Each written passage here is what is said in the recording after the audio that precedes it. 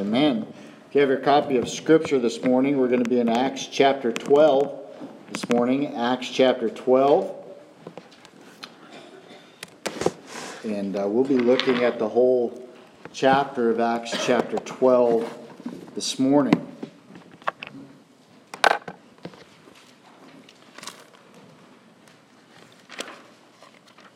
be reading from the English Standard Version this morning, Acts chapter 12. About that time, King Herod the king, laid violent hands on some who belonged to the church. He killed James, the brother of John, with the sword. And when he saw that it pleased the Jews, he proceeded to arrest Peter also. This was during the days of unleavened bread, and when he had seized him, he put him in prison, delivering him over to 4 squads of soldiers to guard him, intending after the Passover to bring him out to the people. And so Peter was kept in prison. But earnest prayer for him was made to God by the church. Now when Herod was about to bring him out, on that very night Peter was sleeping between 2 soldiers, bound with 2 chains, and sentries before the door were guarding the prison. And behold, an angel of the Lord stood next to him, and a light shone in the cell. And he struck Peter on the side, and woke him, saying, "Get up quickly." And the chains fell off his hands. And the angel said to him, "Dress yourself and put on your sandals." And he did so. And he said to him, "Wrap your cloak around you and follow me." And he went out and followed him, and he did not know that what was being done by the angel was real, but he thought he was seeing a vision. And when they had passed the first and the second guard, they came to the iron gate leading into the city. It opened for them of its own accord, and they went out and went along one street, and immediately the angel left him. When Peter came to himself, he said, "Now I am sure that the Lord has sent this angel and rescued me from the hand of Herod and from all that the Jewish people were expecting."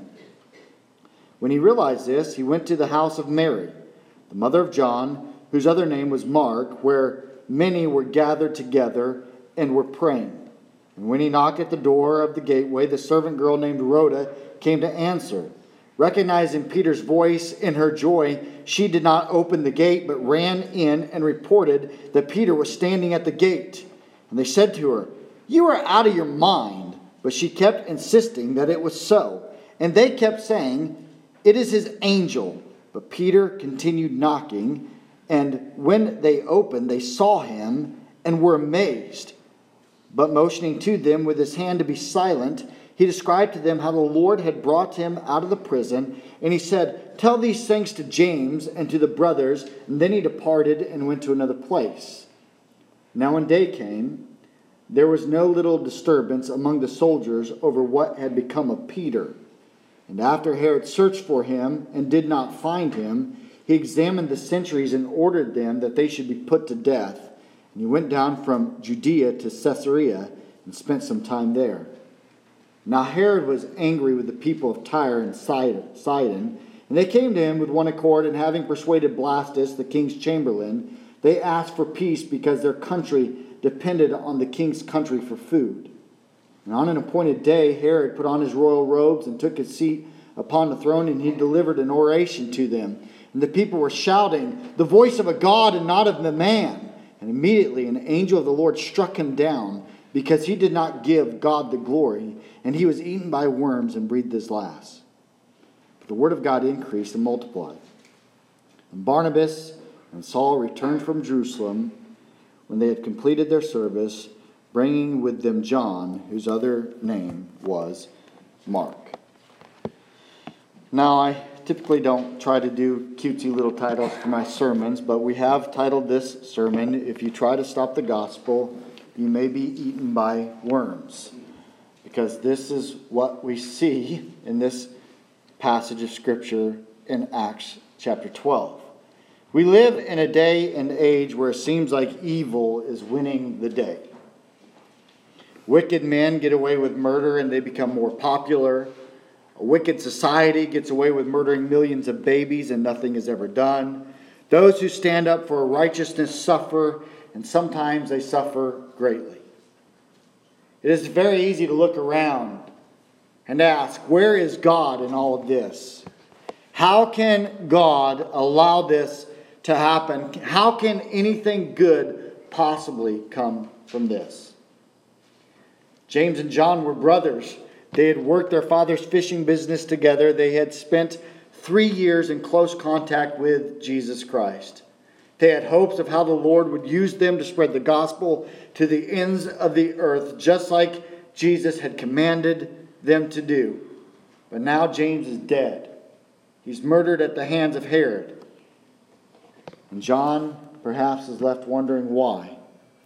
We have at the beginning of this chapter James dead, Peter in prison, and Herod is more popular than ever. By the end of the chapter, we have Peter free, Herod eaten by worms and dead, and the word of God growing and multiplying. What we see Luke saying or getting for us out of all this is that the gospel cannot be stopped. Man has tried many times to stop the gospel of Jesus Christ, but the gospel keeps advancing. Many times man has failed. And if you try to stop the gospel, you may succeed for a time, but you will eventually lose, and you will lose big, to the point you just may be eaten by worms. However, when you stand for the gospel, you may lose in the eyes of the world, but you will win. And you will win big. There are several things I want us to notice as we go through this passage of Scripture. And every one of those things really deals with the sovereignty of God in a different aspect of it. The first thing I'd like us to notice as we look at this passage of Scripture is this: God's sovereignty does not always prevent trouble. God's sovereignty does not always prevent trouble. I want you to travel back with me one chapter. If you remember in chapter 11, we talked about the church at Antioch and how there the disciples were first called Christian. And we talked about how this meant they belonged to Christ and how they on one hand had ability and on the other hand they had need, and they brought the two together. And that was just in the last chapter. We saw great things happening with the church. Now contrast that with the hatred that we see from Herod and the Jews in Jerusalem towards the church there. Luke lets us know that this mistreatment of the church happened during the Passover and that the Jews were pleased with what Herod was doing.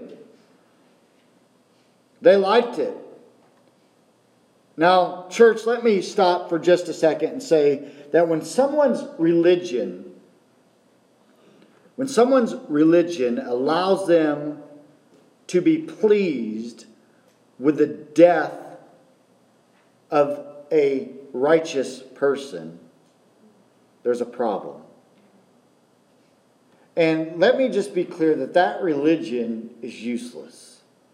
If religion calls someone to be pleased with the death of a righteous person, then it's a useless religion. It's that simple. Scripture says the eyes of the Lord are over the righteous, 1 Peter 3:12. Though God may not prevent the trouble, He sees it. Now I think it's important for us to understand just a little bit about Herod. So who is Herod? Well, this is Herod Agrippa. Herod Agrippa I. He was born in 10 BC, and he is the grandson of Herod the Great. Herod the Great, if you remember, had all the infants in Bethlehem killed when Jesus was born. Grandpa Herod assassinated his own son, Agrippa's father, when Agrippa was only 3. And so he went to Rome with his mother and was on close terms with the imperial family. He had to escape Rome eventually because he was fleeing creditors, and he even spent some time in prison. However, the emperor at the time released him and assigned him king of the northernmost province of Palestine. And later he was given all of the territory that his grandfather had ruled until his death in AD 44. And the Apostle Paul would later stand trial before this Herod's son, Herod Agrippa II. And as we can see, Herod Agrippa was a classic politician. When in Rome, he did as the Romans did. And when in Palestine, he knew how to appeal to the Jews. He could observe the Jewish feasts and the sacrifices. He kept Caligula from erecting a statue of himself as God in the Jewish temple. He helped the Alexandrian Jews receive more humane treatment. He moved the government seat from Caesarea to Jerusalem, and he even had begun to reconstruct the city's northern wall.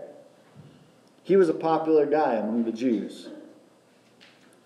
He knew that in order to keep Rome happy, you had to keep the Jews happy. And he saw these Jewish Christians as disruptive to what he was trying to accomplish. They might disturb the peace. And he had worked hard to keep peace. And so he arrests them. And he has James beheaded. And he noticed that this makes the Jews happy. And so Peter would now be next in line. I mean, if they're happy about James, let's just get Peter in here. Don't things seem out of control in this passage? When you start off reading this passage, doesn't it seem out of control? James dead, Peter's in prison. But God is in control, even when it seems like He is not in control. God is in control, even when it seems like He is not in control. He can look at Herod and see that he is a very wicked man, but I'm here to tell you that just because man is wicked is not an indicator that God is not sovereign. In fact, it is because of the sovereignty of God that Herod's reach could only go so far. We would be sadly mistaken if when we see tragedy like this or any other tragedy that we think somehow God could not have prevented it. The truth is, God could have stopped Herod if He chose to do so. He could have easily stopped him. But He didn't choose to do so. Listen to God's word. It makes it clear who is in control. He says, "Why are the nations in an uproar and the peoples devising a vain thing? The things of the earth take their stand, and the rulers take counsel together against the Lord and against His anointed, saying, let us tear their fetters apart and cast them away. Cast their cords away from us." He who sits in the heavens laughs. The Lord scoffs at them. God is in control. There is not one wicked act on the face of this earth that takes place apart from the sovereign will of an almighty God. Now, are we to think that God somehow spun out of control when evil prevails around us? And when wickedness runs rampant, are we to think that God is not in control? Are we to think that when John the Baptist was beheaded, that God somehow was not in control? Are we to think that when Hitler slaughtered 6 million Jews, that somehow God was not in control? Are we to think that when tyrannical rulers set themselves up and kill millions of innocent people, that God has somehow checked out and He is no longer here? Or how about when America, when we've aborted nearly 52 million babies since 1970, are we to think that God is not in control? Or how about when a loved one dies? Is God no longer in control? Or how about when an earthquake happens? Is God no longer in control? Or a tornado? Or how about when you're stuck with an illness? Do you think that God somehow is not in control? God was in control in the beginning. And guess what? He remains in control forever. Even in the midst of the end times, when the Antichrist sets himself up as God, God is in control. He comes in and removes him when his time is up. But the Scripture says that before He removes him, many will suffer and die. Church, just because evil resides around us does not mean that God is somehow absent. Let me tell you something. When you hear someone preaching that you get your best life now and that God will always deliver you from your sickness or your tragedy or death, you need to run very far away because they are a false teacher. Those that teach that kind of philosophy usurp the authority of God, and they set themselves up in His place, and they say, all we have to do is claim our healing, and if you're not healed, then you must have lacked faith. I have yet to figure out why so many follow these false teachers who prostitute the gospel of Jesus Christ for a fraud. Let me speak another very important truth to you as well. And that truth is so hard for us to grasp.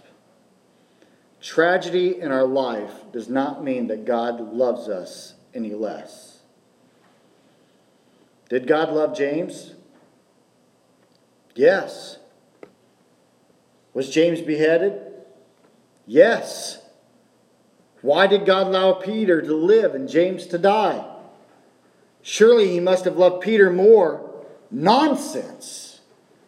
The truth is, God does not owe us an explanation. Who knows the lessons that were learned from the death of James? But I can tell you this, if the family of James came to the conclusion that somehow God just loves them less, they would have been sadly mistaken. Sometimes the only answer is the sovereign will of God. It is the throne in heaven that controls, not the throne on earth that controls. One thing is this, one thing for certain, is that this teaches us the mystery of God's providence, that we will never fully understand it or comprehend it. Finally, notice how briefly Luke makes mention of the death of James. It passed over with such a brief sentence. He killed James, the brother of John, with the sword. That's all we get. No description, just he killed James, the brother of John, with a sword. Stephen had a whole chapter dedicated to his death, and he was not even an apostle. James was one of the inner circle. He just gets a few words. Christians, sometimes death is so hard because we have such a temporal perspective. Yet James was welcomed into heaven by Jesus, and I'm certain he heard the words, "Well done, good and faithful servant. Enter into the eternal joy of your master." I know this is hard for us to sometimes grasp and get, to have a heavenly focus on death. But I believe that when we step into eternity, we will know all this suffering and all the things that we went through is nothing compared to the eternal joy of being with Christ forever. Amen. So church, just know this. God's sovereignty does not always prevent trouble. We will sometimes go through very dark and harsh times. But God is still in control. Secondly, God's sovereignty can deliver His servants if it is His will. God's sovereignty can deliver His servants if it is His will. There is not a prison in this world that can hold one of God's children if He chooses to set them free.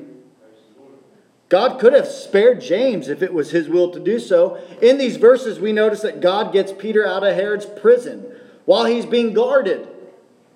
Remember a few years prior, Peter and John, remember what happened? They escaped prison and they went right back into the temple, and they were preaching the gospel, and Herod wanted to make sure that there would be no funny business this time, and so he assigns soldiers, he assigns these guards to Peter around the clock. There's no way Peter's getting out of this.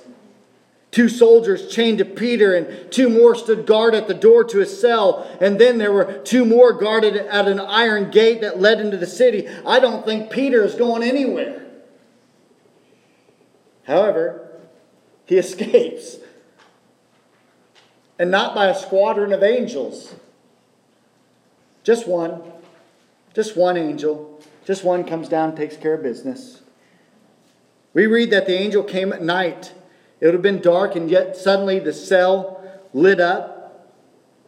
Yet oddly enough, the guards didn't wake up, even when the chains fell off of Peter's wrists. What is even stranger is that we read this. Peter is sound asleep. I mean, I don't know about you, but if I'm about to lose my head, I'm probably not going to be sound asleep. Peter, he's sound asleep. He's going to be executed, and yet there he is sleeping soundly. And the angel, it says, had to strike him to wake him up. Peter knew that his safety was in the Lord, and that the Lord's will would be done no matter what. And as we look at this, notice that Peter is guided by an angel. Peter's guided by an angel. First, the angel showed up, and Peter kept sleeping, and then the angel struck him to wake him up and told him, "Get up quickly." And from there the chains fall off of Peter, and he is then told to get dressed and to get his sandals on. Have you ever been in a deep sleep and then suddenly something wakes you up? Right? You're a little groggy. You have to try to get your bearings. So I can imagine the scene as Peter is getting dressed and gathering his things and trying to get his sandals on. And he's to put his cloak on and follow the angel. And as they walk out of the prison, Peter thought he was just having some crazy dream. Past the first guard and the second guard, and they're standing at the iron gate that leads into the city. And just like walking out of your local big box store, the door swings open and Peter walks out. Peter still doesn't know what really happened until the angel left him standing in the street. And listen, to anyone, this escape would have seemed impossible. Impossible. Chained to 2 guards asleep, having to go through 2 more guards and through an iron gate. But with God, that's not even a challenge. God's sovereignty can and sometimes does deliver His people. But also notice this, God is not glorified by self-reliance, but by total dependence on Him. God is not glorified by self-reliance, but by total dependence on Him. Invariably, what happens when faced with a difficult situation, our course of action seems to be figure out how we will get out of that situation. Suppose somehow Peter thought up some great escape from prison. I'm sure some people would have been wowed and even baffled at how he pulled it off. However, Peter had nothing to do with his escape. In reality, because it wasn't even on his mind. He's not even thinking about it. He's sleeping. I mean, Peter, what's he going to say in this occasion? What's he got to say? Boy, it really stunk that angel didn't just transport me out of the prison. I had to walk out on my own 2 legs. It was real rough.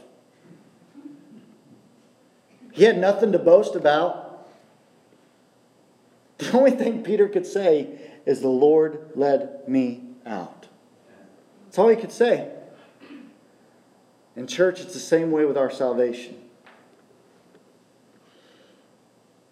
Our salvation is not from self-reliance. You're not saved because you gave the right answer or because you are so righteous. We could not escape the wrath of God even if we wanted to. We are saved because God broke into our darkness and He shined His glory. He woke us up and He took the chains off, and we joyfully follow Him because He alone rescued us. Our salvation is completely and totally from Him. And so He gets all of the glory. And we can only say in response, "God, I praise You." It's all from You.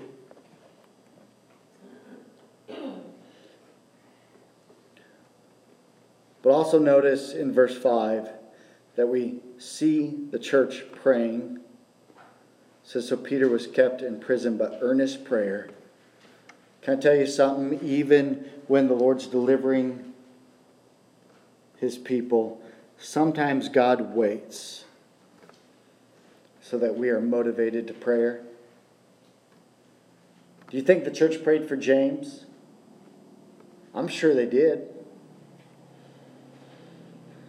But if we pay attention to verse 5, we notice the scripture focuses in on the church and tells us that they were in earnest prayer for Peter. The night before Peter is going to be executed, the church gathers for an all-night prayer vigil, and they're in serious prayer.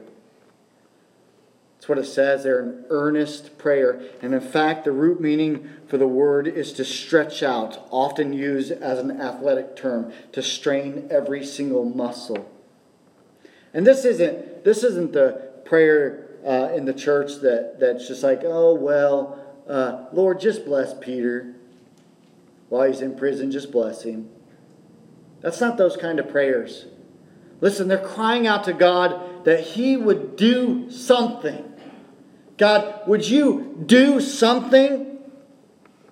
Why? Because they're helpless to do anything.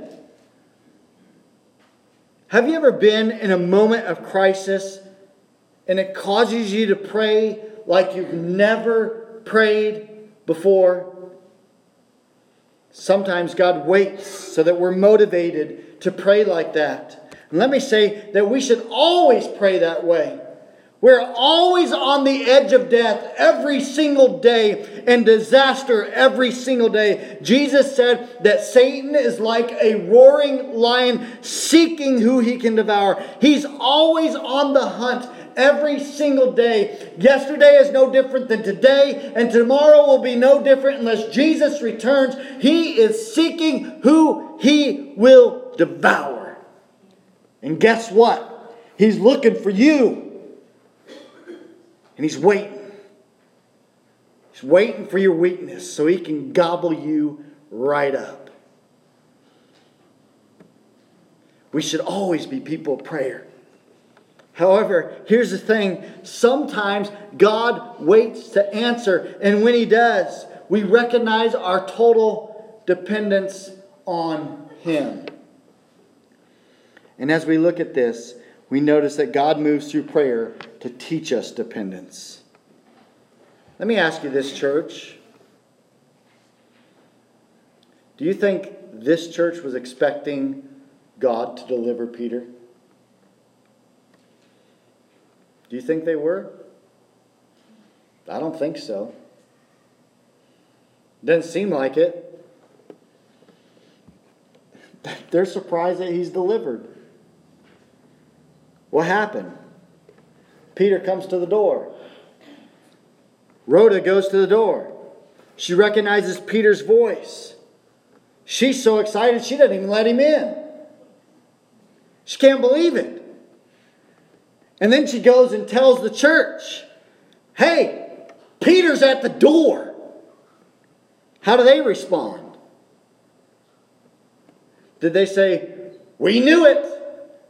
This is exactly what we've been praying for. We knew God would come through. That's not how they respond. They're like, you are out of your mind. There is no way that Peter is at the door. It couldn't be Peter. And she keeps insisting. And they keep insisting it's not Peter, it's got to be his angel. Peter keeps knocking. The church didn't have faith that God was going to deliver Peter, but God did it anyway.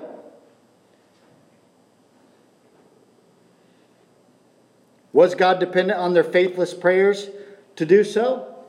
No. If God is going to do whatever He wants, then why should we pray? You ever asked yourself that question? If God's going to do whatever He wants, if He's sovereign and He's always in control, have you ever said, then why do I pray? Prayer is a great mystery. God knows our needs, but yet He wants us to pray. Why? Why do we pray? Some think that somehow we manipulate God in prayer. But God will not be manipulated by man. So why do we pray? We do not pray because we understand how prayer works. We pray for many reasons. Because we're commanded to do so for one.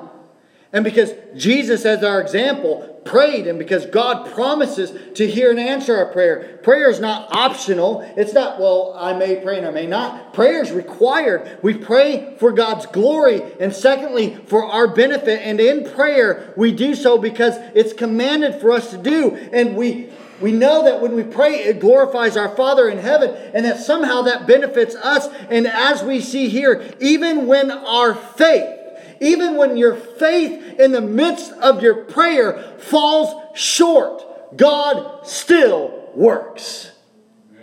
I mean, isn't that amazing, church? That even when I lack faith, God still works. Even when my faith is weak and I think, oh, there's no way that God can do this. He can do more than I can think. And His answer, church, His answer, this is such a great truth. His answer is not dependent on you. It's not. It's not even dependent upon the measure of faith I have or my merit. His answer is dependent solely on His sovereign grace and mercy. And you and I are totally dependent on Him. So we've seen that God's sovereignty doesn't always prevent trouble. We've seen that God's sovereignty can deliver His servants if it's His will. And thirdly, let's see that God's sovereignty can bring death even to the most powerful of human leaders. I know sometimes we don't like to think of God on these terms, that He would bring death to someone, but we can't just ignore what the Scripture right here teaches us. God is sovereign over all things, and we see it clearly displayed. Peter has escaped. Herod starts an intense manhunt. He's going to find Peter, but he can't find him. Peter told those that gathered at Mary's house to report his escape to James, the half-brother of Jesus. By the way, not the same James that's dead. But and to the brothers who most likely were in hiding from Herod. And now, if we remember way back in chapter 5, Peter was directed to go stand in the temple and preach, but this time there's no instructions like that, and so he goes into hiding. Meanwhile, Herod is on a rampage, and he assumed that these guards, they must have had something to do with Peter's escape, and so he has them all killed, and after all of that, he has to have a vacation. And so he says, I'm going to go down to Caesarea, and I'm going to take me a little break. Put my toes in the sand down there. Now, for some reason, we don't know why, Herod is all upset with the people from Tyre and Sidon. And so what does he do? He cuts off their food supply. And so the people of Tyre and Sidon go to Blastus, who is Herod's trusted man, and they talk with him. And Blastus says, I'll give you a hearing. And on the appointed day, Herod puts on his royal robes and he begins to deliver his speech. Luke writes that the people were shouting the voice of God and not of a man. And immediately an angel of the Lord struck him down because he did not give God glory. And he was eaten by worms and he breathed his last. Now that sounds like a fabulous way to go out, doesn't it? Struck down, eaten by worms. What is interesting about this is Josephus, who was a Jewish historian at the time, gives a parallel account to what Luke wrote. Josephus says that Herod put on a garment that apparently was made entirely of silver. And when the morning sun hit the garment, it was so glorious that the people were awestruck. And the people cried out that Herod was a god. And when he refused to rebuke them, he immediately got a violent pain in his stomach. And after 5 days, he died at the age of 54. Now, interesting enough, Dr. A. Rendell Short, who was a professor of surgery at Bristol University and wrote a book entitled The Bible and Modern Medicine, stated that a great many people in Asia harbor intestinal worms, which can form a tight ball and cause acute intestinal obstruction. This may have been the cause of Herod's death. We don't know. What we know is that he had a stomach pain. And he died. He was eaten by worms. Herod was foolish to not give God the glory. And God used worms to bring down the most powerful human leader of the time. Just use some worms. God's sovereignty brought the death by worms to the man that tried to stop the gospel. Listen, church, self-seeking glory declares war against God. Self-seeking glory declares war against God. Herod sought to glorify himself in his own name. It is as if the thought did not even cross his mind to tell the people, don't declare that I am a god. I am no god. God has not does not, and will never share His glory with another. If we speak to bring exaltation to ourselves, surely the Lord at some point will humble us. We have to fight the temptation of pride and self-exaltation. God alone deserves the praise. Secondly, if we stand in opposition to God, we will lose. Herod got some glory, right?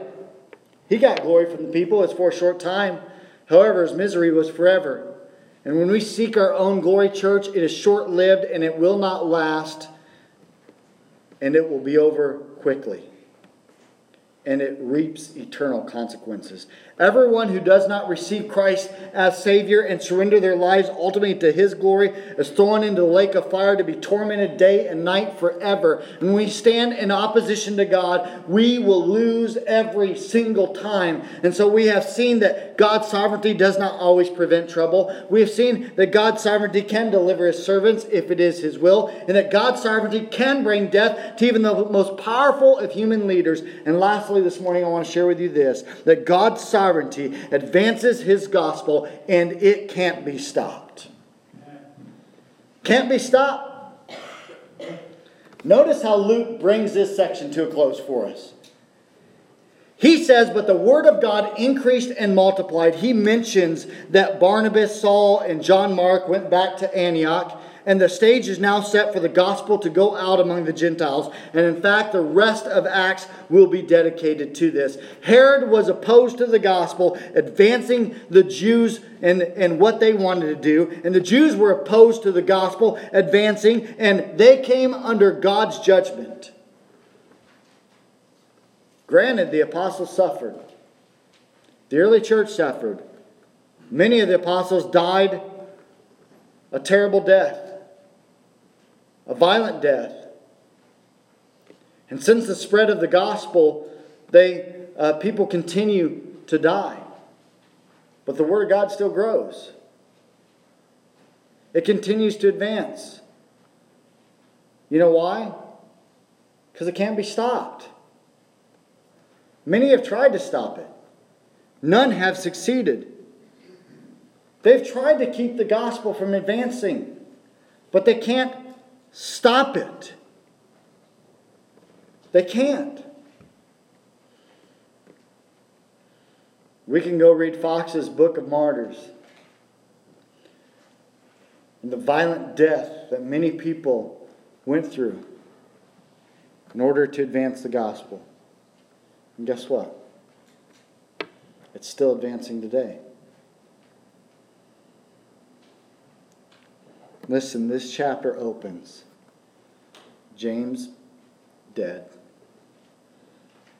Peter in prison. And Herod triumphing. And it closes. Herod's dead. Peter's free. And the Word of God is triumphing. That's the power of God. To overthrow hostile human plans and to establish His own plan in their place. Tyrants may be permitted for a time to boast and rave about how great they are. They may even for a time oppress the church, hindering the spread of the gospel. But they will not last. And in the end, their empire will be broken and their pride belittled. You know why? Because God is sovereign. So let me bring this home, church. If the gospel can't be stopped, what do you think we should be doing? If the gospel can't be stopped, what should we be doing? Should we not be committed to spreading the gospel? Because it can't be stopped. Whether God in His sovereignty delivers you from great trial or whether you die for your faith, we must be committed to the spreading of the gospel of Jesus Christ. It can't be stopped. Listen, church, are you committed to the unstoppable spread of the gospel of Jesus Christ? Would you say this morning, I'm committed to spreading the gospel? John Gibson Paton was born in Scotland in 1824. As a young Christian, he labored as a city missionary in the slums of Glasgow, but he felt God's call to take the gospel to the fierce cannibals of the New Hebrides Island in South Pacific. John Williams and James Harris made the first attempt to take the gospel there in 1839. They were clubbed to death and eaten within a few minutes of them landing. Paton and his new wife landed there on November 5th, 1858. On February 12th, 1859, she gave birth to a son, but on March 3rd, she died from complications after childbirth. On March 20th, the baby died. Paton struggled with his grief and loneliness. Just before his wife died, she expressed her wish that her mother could be there with her. And then she added this, "You must not think that I regret coming here and leaving my mother. If I had the same thing to do over again, I would do it with far more pleasure. Yes, with all my heart. Oh no, I do not regret leaving the home and my friends, though at the time I felt it keenly." And her dying words were not lost, only gone before, to be forever with the Lord. You know what Paton did? Devoted himself to the spreading of the gospel amongst those cannibals until he was in his 70s. He learned the language, he built orphanages, he trained people, he ministered to the sick and dying, he gave medicine and taught them to use tools, and saw many, many, many people come to Christ. And what did he say at the end of his life? "Oh, that I had my life to begin again. I would consecrate it anew to Jesus Christ in seeking the conversion of remaining cannibals on the New Hebrides." Church, whatever the cost,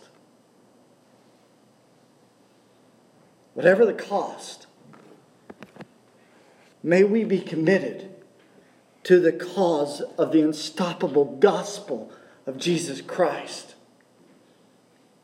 Whatever the cost, church, understand that God in His sovereignty doesn't always prevent trouble. Understand that He can deliver His servant if it's His will. And understand that He can bring death to even the most powerful of human leaders. And understand that we must advance His unstoppable gospel. And so my only thought to you is, it's time to get busy. It's time to get busy. It's not good enough just to be here. It's time to be busy spreading the gospel of Jesus Christ, and to say, whatever the cost, God is sovereign and He's in control. And this I know, the gospel will not be stopped. It's not going to be stopped. So if I'm going to commit to something, let's commit to something that can't be stopped. Right? It can't be stopped. Does that mean you're not going to have failures on this earth? No, God is sovereign. You may. But His gospel can't be stopped. Are you committed to it? Here in a moment, we're going to pray. And maybe this morning you felt the Lord speak to you somehow. Maybe you just need to come up here and pray. Maybe you'd like someone to pray with you. I'd be glad to do that. Maybe as you examine your life, you've not been committed to the unstoppable spread of the gospel. You've not understood that God is sovereign and He's in control of all things, but His gospel won't be stopped. And maybe this morning you just need to commit yourself to that. Say, Lord, I'm committed to the spread of the gospel. Or maybe this morning for the first time you understood who Jesus was and what faith is about. And you'd like to talk about that. I'll be glad to talk with you. Pray with you. You don't have to respond. You can respond in your pew if you want to, but I'll just let you know I'll be down front as we sing this song. And if you want to respond, let's go ahead and close with prayer.